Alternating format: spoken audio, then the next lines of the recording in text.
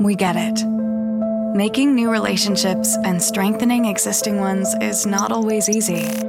Sometimes we wonder if we are establishing good friendships in our lives, or even if we're a friend others would want to have in their life. We long for people with which we can share the moments of joy, spend our day with, confide in. We crave authenticity and depth with one another. But how do we even get there? The good news is, the Bible has answers for improving our relationships and being the kind of friend others deserve. We need this because we're better together.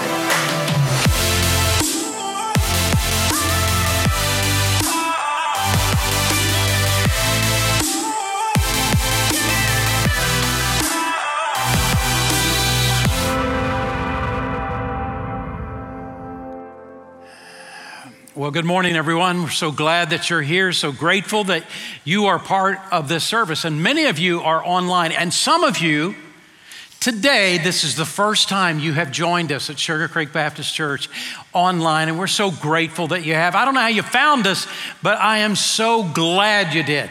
And I hope that you'll give us the opportunity to spend a little time with you. And I'm asking you if you'll hang on a little bit and go all the way to the end of the service. And the reason is this. At the end of the service, there is an opportunity to go to a Next Step Center. It's virtual Next Step Center, but it gives you a chance to talk to one of our ministers if you choose to do that, or one of our volunteers, and find out more about who Sugar Creek is, and give us a chance to get to know you a little bit better. And I want to encourage you to do that if you will. And for everyone who is now joining this service in person on all 4 of our campuses, I welcome each and every one of you. You took the effort, you came, and I am really, really grateful.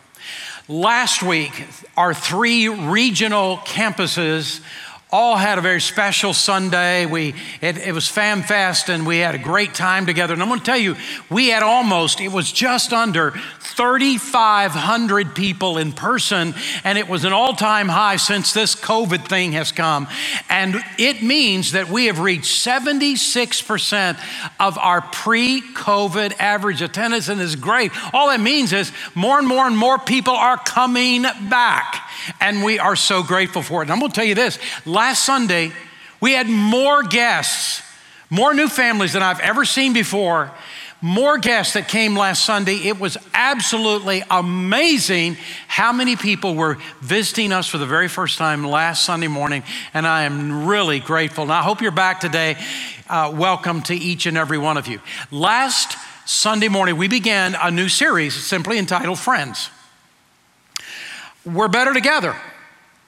And I'm telling you, this series is really critical right now because of 18 months, 19 months already of this whole pandemic loneliness that's going on across our country. There is a deep, abiding loneliness that is setting in our country. People are saying that everywhere.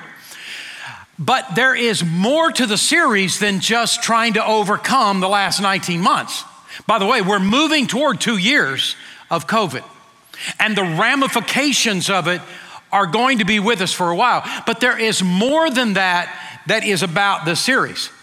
I came to know about a major study that was done on the whole issue of loneliness in the country that is not about COVID. It's just about what's happening in America. And the end result of the study was basically this. First of all, that the millennial generation is much lonelier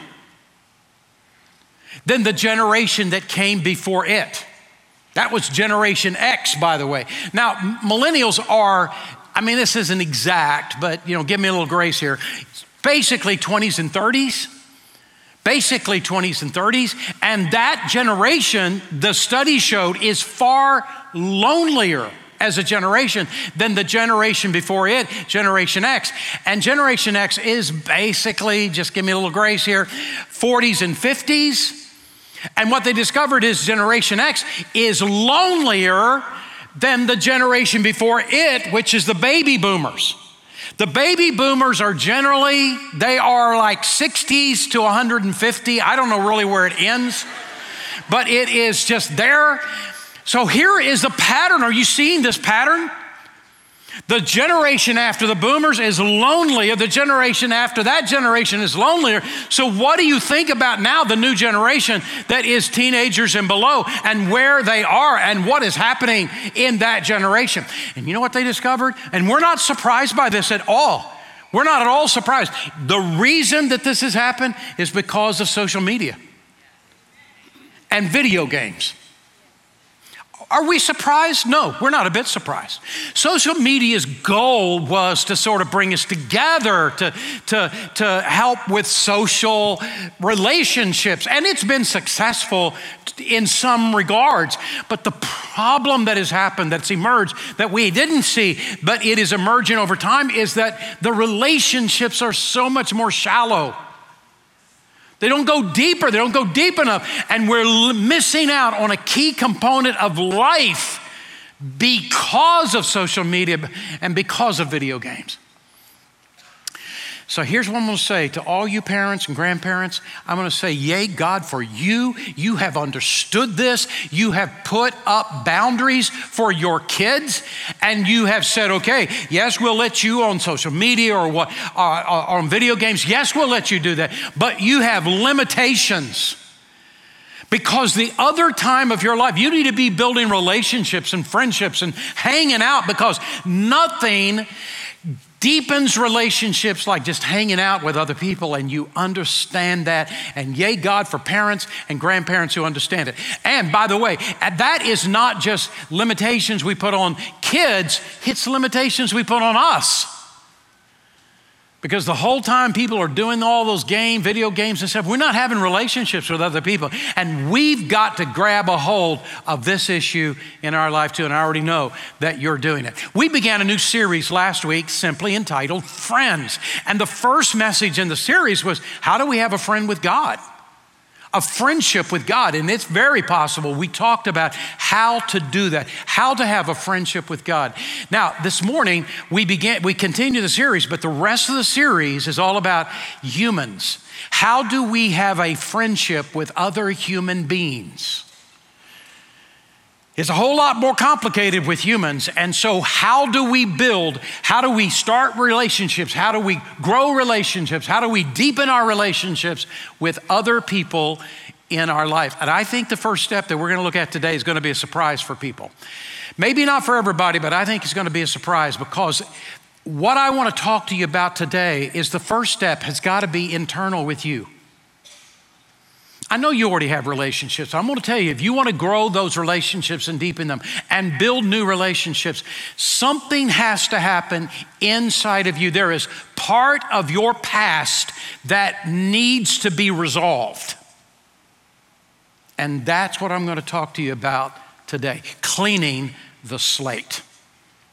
There's a passage of scripture in Philippians chapter 3, verse 13 and 14, and listen to what he says. This is the Apostle Paul talking, and here's what he says. I don't consider myself yet having taken hold of it. What is it? He's really, in the context of the passage, talking about this deep, abiding, growing, maturing relationship with God, and he said, I know I have this relationship with God, but I haven't reached all the way of where that relationship's going to go. I haven't arrived yet, but this one thing I know, I've got to forget what is behind. Forgetting what is behind and straining toward what is ahead. I press on toward the goal to win the prize for which God has called me heavenward in Christ Jesus. Now, this passage is so deep, and we're not going to unpack this passage this morning. There's one phrase I want us to grab hold of, and it's simply this: forgetting what is behind. Forgetting what is behind. This is so key. Paul knew it. He says, I can't go any further until I forget. I let go of my past. What past? If you go back in the passage before this, he did some awful stuff, terrible stuff. He did a lot worse stuff than you've ever done.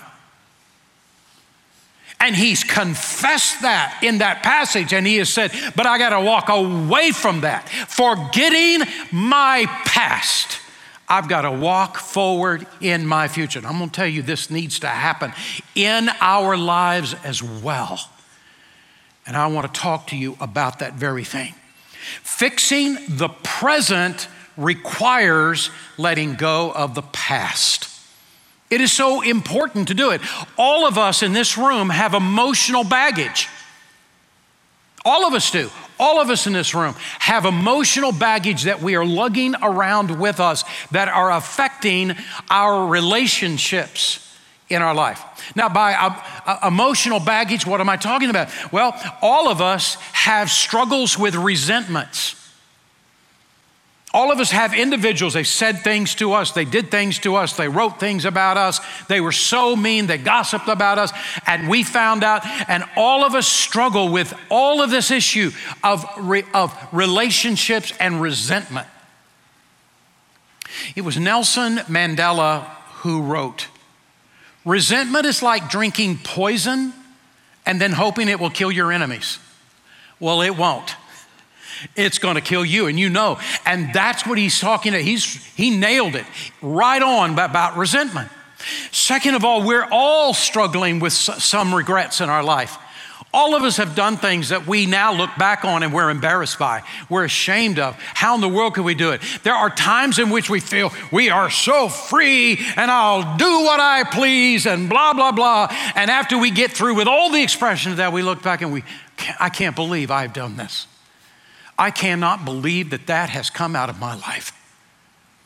And all of us struggle with this emotional baggage of remembering the things that we did, the attitudes we had, and the things we've said, and it is regrets. And then all of us struggle with tragedy and hurt. And it might be that some of you say, no, I haven't had any tragedy. Yay, God, for that. Every day you wake up and you have not had tragedy or hurt. Every day, thank God, because it's coming. Thank God it hadn't come yet. It's coming. It's a part of life. It's what life is about. And all of this stuff we carry around with us. And there is a need for us to deal with it. 3 things we need to be released from. And that's what I want to talk to you about today. And the first one is simply this: let go of your grudges. I want to use an illustration I've used before. I think it is just perfect for this moment. So you might recognize it for those of you who have been here a long time. It is about a woman who was at the airport. She went to the airport. She's going to catch a flight, and she went early. She was there about an hour before departure, and she had everything together. And so she decided, I'm here a little bit early. I'm going to go to the snack shop. I love going to the snack shop. I don't like the prices at the snack shop at the airport. But snack shops, I love them, and I've got this sugar thing that I enjoy. Well, she went to the snack shop, and she got a package of cookies. Now, in those packages of cookies, there are 5 cookies. And she bought the package of cookies, and then she went and sat down at a table that was just out there. And she was looking at her cell phone and texting people and all that kind of thing.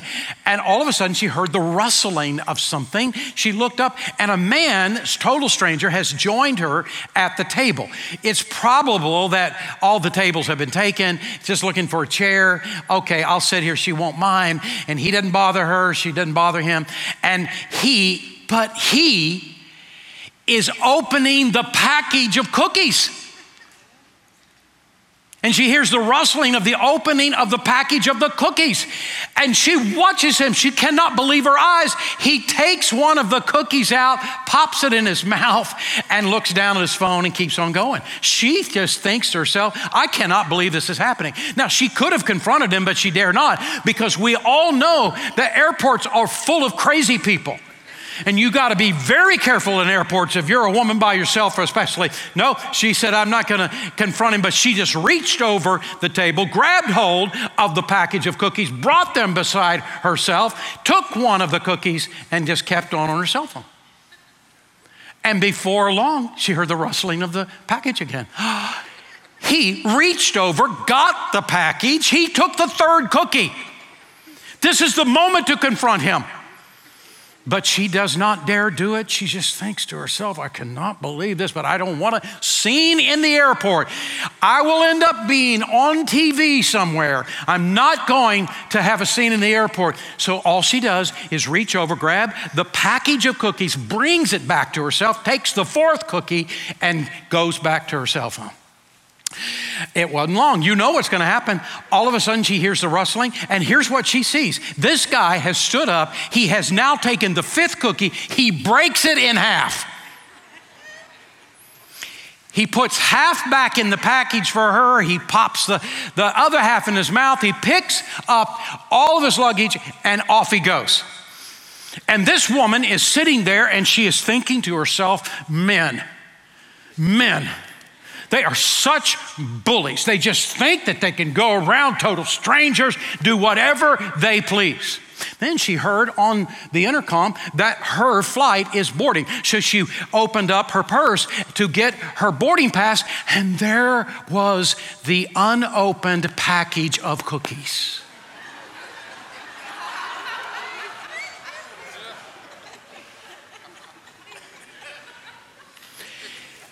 Inside her purse. He was not stealing hers, she was stealing his. And somewhere in the airport, there is a man thinking, women. They think they own everything. And all I'm trying to say is life is so full of opportunities to offend and be offended. We're encountering human beings. We're encountering other people. And we will find times in which we are encountering another person. They wound us. They say something. They have an attitude. How dare you? Or we do the same thing and we're not even realizing we're doing it. So what are we to do? Ephesians chapter 4, verse 31. Get rid of all bitterness, rage and anger, brawling and slander, along with every form of malice. Be kind and compassionate toward one another, forgiving each other, just as in Christ God forgave you. Bitterness is giving someone else control over your life. Every time you say, you make me so mad, you're admitting that you have given up control of your life. See, no one can make you mad unless you give them power. And what you need to do is take back the power over your life. So how do you do it? Job chapter 5 verse 2 says to worry yourself to death with resentment would be a foolish and senseless thing to do. Let your past be past and go on. Let go of your grudges. So how do you let go of your grudges? Well, look at that verse that we just read in Ephesians chapter 4. He tells us first, choose to stop the resentment. Let all bitterness be put away from you. Get rid of all bitterness. He didn't say stop feeling bitter. That's not what he said. He said stop being bitter. Coming to the other side of bitterness is a decision we make, not a feeling we have.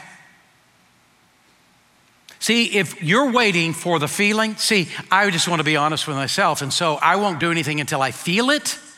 If you're waiting for the feeling, you may be waiting the rest of your life. Because if your feelings are in control of you, I feel so sorry for you because your life's going to be a mess.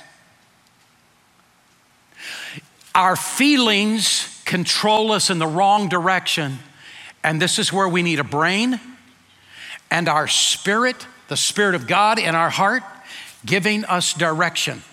And we let our feelings eventually catch up with us, but we do not let them lead us. They will always lead us in the wrong way. We should not feel our way into doing. We have to do our way into feeling. It's the only way that a person can take control. Letting go of past offense is an act of your will, not an act of your feel. Choose to stop the resentment. Here is the thing. You see, sometimes, okay, God, I make the choice to forgive. And you say, I did that, and I still feel it. So here's what you do. Here's sometimes what happens. The wound that we have is so deep that forgiveness is not an event. It's a process. So here is what I recommend to you. What you got to do in the morning is when you begin your day and you think of that offense, you say, God, I choose to forgive so-and-so. I choose to forgive that person. And then when it comes back to you about noon or a couple hours later, God, I choose to forgive so-and-so. In the afternoon, God, I choose to forgive so-and-so. In the evening, I choose to forgive so-and-so. The next morning, I choose to forgive so-and-so. And what you're thinking is, I'm not getting anywhere with this, but actually you are. What you are doing is laying down layers of forgiveness, and don't stop doing it. Just keep doing it. Because one day you're going to wake up and you no longer feel it. You no longer have it. You have laid down enough layers that your feelings finally caught up with your decision. Here's the second thing. Choose to be kind to others even when you don't want to be. Ephesians 4:32, be kind to one another, tenderhearted, forgiving each other. By the way, this is a command, not a recommendation in the Bible. He's commanding. It means that you give a soft word when really you want to tell them off. It means you do something kind for someone when you really want to smack them. So yesterday, I'm preparing what I'm going to be saying to you today, and I'm thinking it all out, and suddenly God brings a story to my mind. And it was a revelation. I have people offend me. I have people say things, do things. I just think, come on. And I have encounters just like you do. I'm a real live person, very alive person. And I have the same struggles. And I do well. Oftentimes I do. I've really disciplined myself with this whole resentment thing and forgiveness thing. But there are some times that I have a bigger struggle than others. So let me tell you a story of a bigger struggle. I don't know how long now it's been. I'm thinking it's been a decade, maybe longer than a decade. And there was a guy, by the way, nobody in the church. This person has never been a part of this church and never lived here. He lives a long way off. He and I met each other, became friends, at least I thought we were. And he's a business guy and a vendor. And he was offering something that I thought would be a benefit in our church. So I negotiated a deal with him, and we had a deal. And then all of a sudden, right at the end, he switched it. And he gave us less.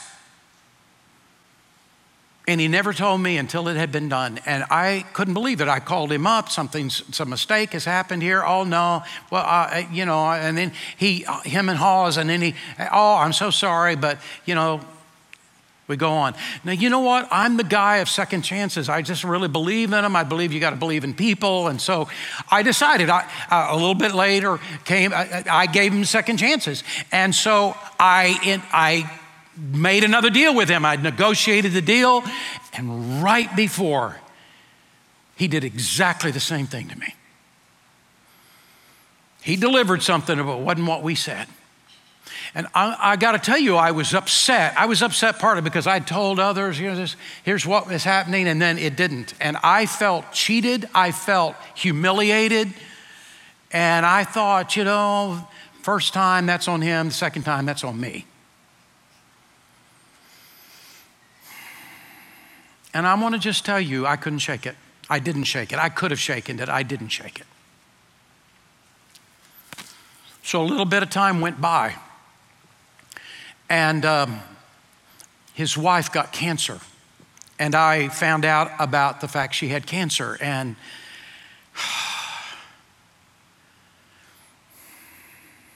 I felt like God said to me that I needed to send him and his wife flowers from Kathy and I and the gift basket. I thought the gift basket was way over the top. I could make flowers maybe, gift basket. I didn't want to do it. I'm just being honest with you. I didn't want to do it, but I did it.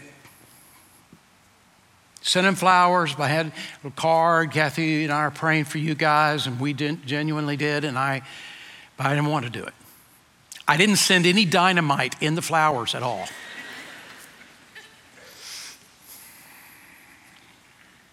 And he sent me back, man, this means the world to me. You be thinking about us at a time like this. Thank you so much.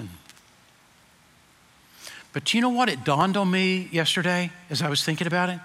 I haven't thought about it since. And you know what I realized? The act of kindness healed me.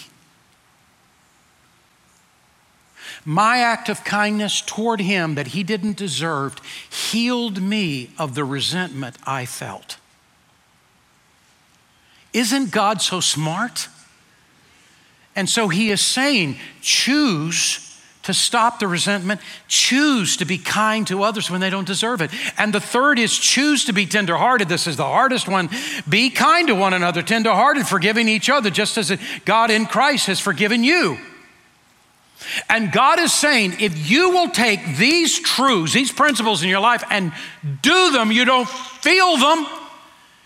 You don't have to feel them. You don't feel them, but you do them in obedience. If you do them, he'll give you grace to overcome. You got to get on the other side of your grudges. Second of all, allow God to heal your grief. Sorrow is a normal part of life. Everybody eventually suffers loss. And maybe it's the loss of money or the loss of a job, and they did you wrong. Or it's a loss of a friend who just walks out on you. Or the loss of someone you deeply love and they die. It's part of life. Can somebody just say, honest, sometimes life stinks? It's a part of life. There is nothing wrong with mourning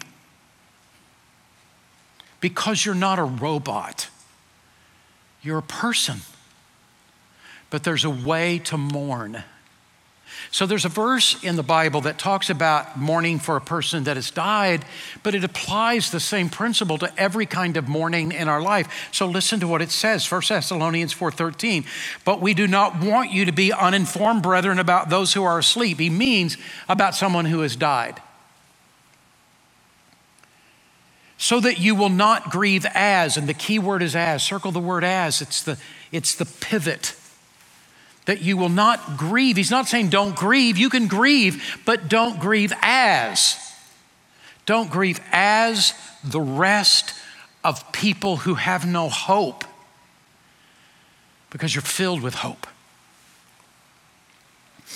The Message version is not a translation, it's a paraphrase. It's somebody sitting there and saying, well, what this verse means to me. So don't take the Message as a translation, it's not. But the Message version says it this way. First off, you must not carry on over them.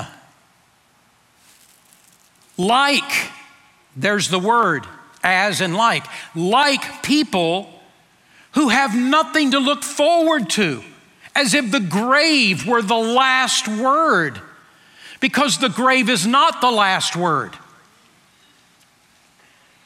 He's not saying don't grieve. He already knows we're going to grieve. Of course we're going to grieve, but don't grieve as though people grieve who don't have any hope, don't know God, don't have anything. Don't do that, because you have so much more. One day you're going to see, if that person knows Jesus as Savior and you know Jesus as Savior, one day you're going to see that person again. I don't know when, but one day you're going to hug that person again. One day you're going to kiss that person again. One day you are going to be there and smile with that person again. But here is the greater good news. That person, when you see that person again, will be perfect and you will be perfect. And it will even be greater than you can ever imagine because you've been perfected, sanctified in Christ the next time you see that person. Many of you, most of you, maybe none of you, will remember this guy. I don't know how many years, 10 years or so ago, Obie Hokanson was a member of our church, and Obie passed away. He was an older guy, and I liked Obie. I just thought he was such a good guy. And it was the day, I think, right before Thanksgiving. I felt badly that he was going to be alone and up there in the hospital, and he was dying of cancer. So I went up and spent about an hour or so with Obie, and we just sat and talked. And so I walked in the room, and my first question was to Obie, so what's going on? What's happening? And he said, I'm dying. That's what's happening. That sounded very much like Obie. Just went right to I'm dying. That's what's happening. So my second question was, how do you feel about that? And that would sound like a dumb question to ask, but I already knew him. And I said, how do you feel about that? He said, I'm thrilled. I am so thrilled. And I asked him why, and he said, it's been too long.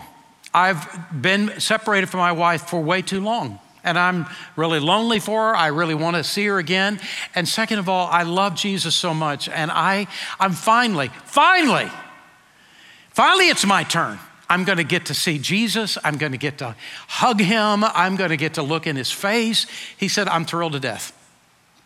Now, I don't know that he said thrilled to death, but it's to that effect. So the conversation lasted over an hour. So and I'm cutting it short. So I said to him, Obie, what do you think dying is going to be like? And here's what he said. I'm not exaggerating. Here's what he said. He said, it's going to be like flying to St. Louis.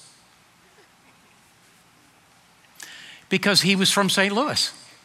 There's no knock on St. Louis, by the way. Oh boy, I got to go to St. Louis. That's like dying. No, that's not what he was saying. He was saying the opposite. He was from St. Louis, and he was saying it's like flying home.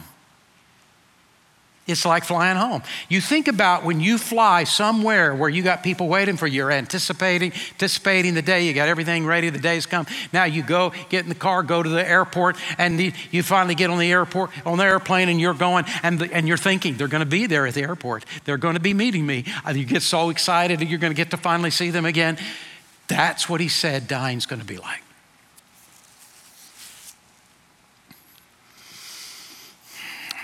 Here's what I want to say to you. When we've suffered loss and we're mourning, and the loss of money, the loss of a job, the loss of a friend, the loss of a loved one that has died, you can't stop living. You must not stop living. So what do? When we go through deep grief, three things have got to happen. First, we got to accept what we cannot change. You can't change the fact the money's gone. You can't change what's happened to your job. You got to accept what you cannot change. You got to come to acceptance. Number two, you got to balance your pain with your hope. Not all is lost. You got to balance your pain with what the truth is, what is happening in your life and what is coming for your life. And part of that means you are willing to have new goals.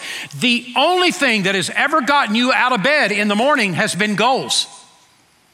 I don't know what your goals are, but you got goals. And whether you know it consciously or subconsciously, goals are what have gotten you up out of that bed every single time. That's why you don't lay in bed all day. You get up, you get after things, you've got goals to accomplish. And when you suffer loss, sometimes you suffer some of the goals that mean a lot to you. And you got to work that out, and you got to come up with a list of new goals if that's what you've got to do, so that those goals get you up and get you going. And now you have renewed purpose. You got to do that. You got to put together goals. And third, you got to be willing to focus on what remains, because there is that which remains. And you can't forget which remains, because you are harboring everything or putting everything on what has been lost. Now, Very quickly, the third point, since I'm way out too late. Shed your guilt is the third principle, shed your guilt. And I'm going to cut this kind of short, but here's what I want to say to you. One of the big shockers that I've had in the ministry, one of the things I never saw coming ever, but it has been everywhere I've ever gone in the ministry, that there are some people who do not want to be forgiven. They don't want God to forgive them. They have done some awful thing and they don't want to be forgiven. What they want to do is they want to beat themselves up every single day. They just want to whip themselves back and forth every single day. I don't want to be forgiven. I am going to show how noble I am by keep beating myself up, and I won't even forgive myself. You're not being noble. You're stealing life from you. You're stealing this moment of life from you, and you're not just doing it to you, you're actually spilling over into your relationships, and you don't even know it, and they don't know what's going on with you either. But you are actually hurting your relationships. I don't know why you're doing it. They don't understand what's going on in your whole mental process, but you are refusing somehow to not be forgiven because you think it's somehow noble for you to keep beating yourself up. No, you're hurting yourself and you're hurting other people around you. You're not being noble. You need to come to this place of forgiveness, and it includes forgiving yourself. So what do? To clean up our past and begin again, we must openly confess our faults to God. Confession is so important. Listen to what he says. If we confess, there it is, our sins, he's faithful and just to forgive us our sins and to cleanse us from all unrighteousness. It begins with confession, and you got to do this. You got to come to this. Come to the place of confession. Why? Because confession is a part of healing. Confession is very, very important. You got to come to this place in order to release your guilt. Let me tell you what guilt's doing in your life. Guilt is destroying your confidence. And here's what I mean. You're about to do something and you're talking to yourself and you're telling yourself how bad you are. You're telling yourself how hopeless you are. You're actually killing your own confidence that you would have far more confidence in your life if you'd let yourself be forgiven and you would forgive yourself. You need that confidence back in your life. It destroys confidence. It destroys other relationships, damages your relationships, and you don't even know you're damaging other relationships. But the way you're acting and behaving is causing damage to other relationships, and it's guilt. And third of all, it keeps you stuck in the past. All you can think about is what you did. You need to come to a place of forgiveness. So you got to come to confess your sins. And part of what that means is to remove guilt. First, you've got to take a personal moral inventory. You got to take a personal moral inventory. However it is you make a list, electronically, on paper, whatever you do, you've got to begin to make a list of all your sins. I got to tell you, it might take you 2 days to list all your sins. You got to be willing to do it. Give it time. God, I'm going to ask the Holy Spirit to bring back to my mind all my sins. Why would I want to do that? You want to get rid of them. I give you the freedom to just bring back all my sins and give yourself time. And you've got this piece of paper you hide from everybody else in your life, and you just add, he brings it back to you. You just make the list. Make the list. Lamentations chapter 3, verse 40, let us examine our ways and test them. This is what's got to happen. Second of all, you got to accept responsibility for your own faults. Don't wimp out. Don't be a wimp. Oh, well, that's not actually my fault. That's the fault of my husband. That is the fault of my wife. That is the fault of my kids. That is the fault of my parents. That's the fault of my boss. No, don't wimp out. List it. Take ownership over what you did. Nobody made you do anything. Proverbs 20, verse 27 says, the Lord gave us a mind and a conscience, and we can't hide from ourselves. Number 3, ask God for forgiveness. If we confess our sins, he's faithful and just to forgive us. Would you see that? He's faithful and just to forgive us, and what else? Cleanse us. He'll cleanse you from all unrighteousness. Number 4, admit your fault towards someone that you've offended, and now go and ask for forgiveness. You got it right with God, go and ask for forgiveness. Here's the last one. Accept God's forgiveness and forgive yourself. If we confess our sins, he's faithful and just to forgive us and cleanse us. But now notice Psalm 32. What happiness for those whose guilt has been forgiven. What relief for those who have confessed their sins. And God has cleared their record.